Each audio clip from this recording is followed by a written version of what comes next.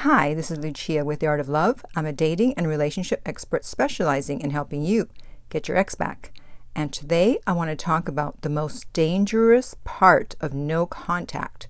When is the time when you are most likely to screw up? When you are most likely to blow your cover and show that you really aren't as cool as you've been pretending to be? Well, someone did just that and gave me the idea to do this video. So I will read her comment and go from there. But first, I want to, of course, welcome back the No Contact Army. And thank you to everyone who has downloaded my app Silencio. The link is beneath every single video. We've just added a few more affirmations for the panic button. For those of you who have the premium version, everyone loves the panic button. We didn't know it was going to be so popular, but I'm happy you like it. And if you too would like to join the No Contact Army, all you have to do is hit the subscribe button and the bell notification and you're in.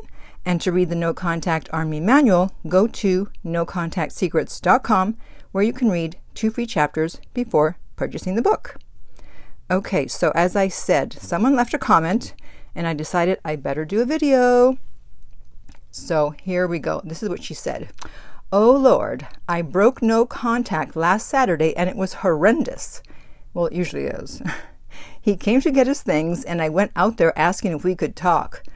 Ew. Ew. It was 2 months since and I was doing so good, and then seeing him show up to grab his garage things put me in a downward spiral. I went on to message him through the night while I was drinking, and he got angry and told me to leave him alone, and he needed time to process his mother's death, and I was being really rude and bothering him. Wow, that's a lot to unpack here. So, as you can see, asking your ex to talk if they don't want to talk is not going to get them to talk. And if you have an issue with alcohol, then you might want to do something about that, because if it's going to cause you to contact your ex, to break no contact, and to make a fool of yourself, basically, you're not helping yourself. So I've heard a lot of people say, oh, well, I got drunk and then I called my ex, I texted my ex. So you gotta, I'm not a big drinker, so I can't really speak on this. I have one drink when I go out and that's it. But if you need to drink, I understand, and everyone solves their problems differently, even though alcohol never solves a problem. But anyways, if it's going to make you break no contact, then you might want to take a look at your choices, shall we say. But that is not the most dangerous part of no contact. Alcohol is not the most dangerous part. Maybe it should be, but for this video, it's not. I'm actually going to talk about something else, and that is when your ex comes to pick up their things. Because as long as you don't see them, as long as you still have their things there, you don't really have to look at the fact that you've been broken up, and you always have hope like, oh, well, as long as their things are here, then there's still a chance, maybe we'll get back together. But when you actually see them there and they're taking their things away, or even when you exchange things, or when you have to return their stuff, now it just seems to make it more final. Like this is like the final nail in the coffin. As long as you had some of their stuff, they had some of your stuff, you felt like, oh, well, there's hope because we still have to make contact to exchange this stuff. But then once you're doing the exchange, or they're getting their stuff or you're getting theirs, a lot of times all of a sudden it just hits you and you're like, oh my God. And this is why you don't want to do the exchange in person. You want to send their stuff, have them send your stuff, have someone pick it up, have someone drop it off, if at all possible, just so that you don't lose it when you see that.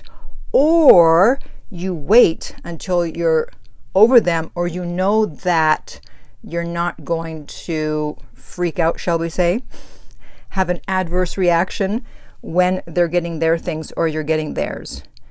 Because you've been putting on this brave front, shall we say, with the no contact. So let's say you've managed to stay in no contact. You've been a good little soldier in no contact 1 month, 2 months, 3 months, whatever. And now you have to see each other for the stuff exchange. And then that's when you blow your cover. It's like you were a secret agent and you played your part perfectly well. And all of a sudden, at the last minute, you blow it. It's like, oh, there go 3 months down the drain. And I actually had a client, and he was in the military.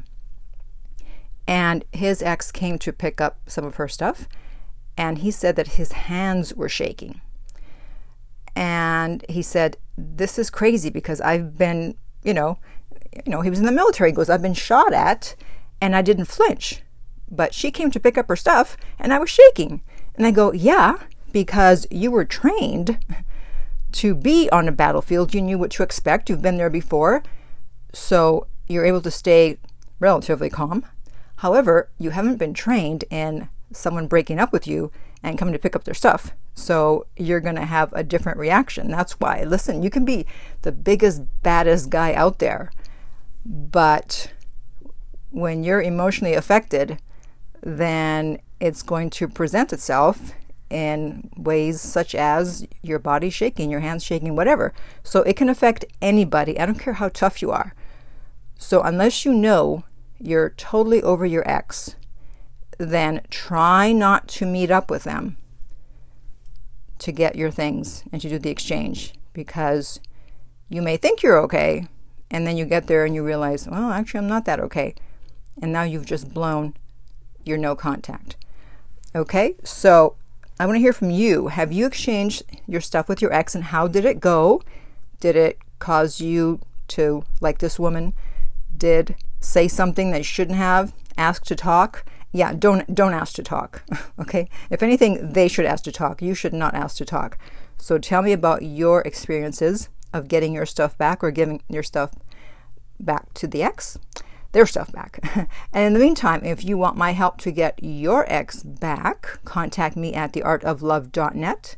The direct link is below, and we'll send you the rates. If this video has been helpful, please like, subscribe, and share. If you're listening to a podcast, please rate and review. And finally, remember that love inspires, empowers, uplifts, and enlightens.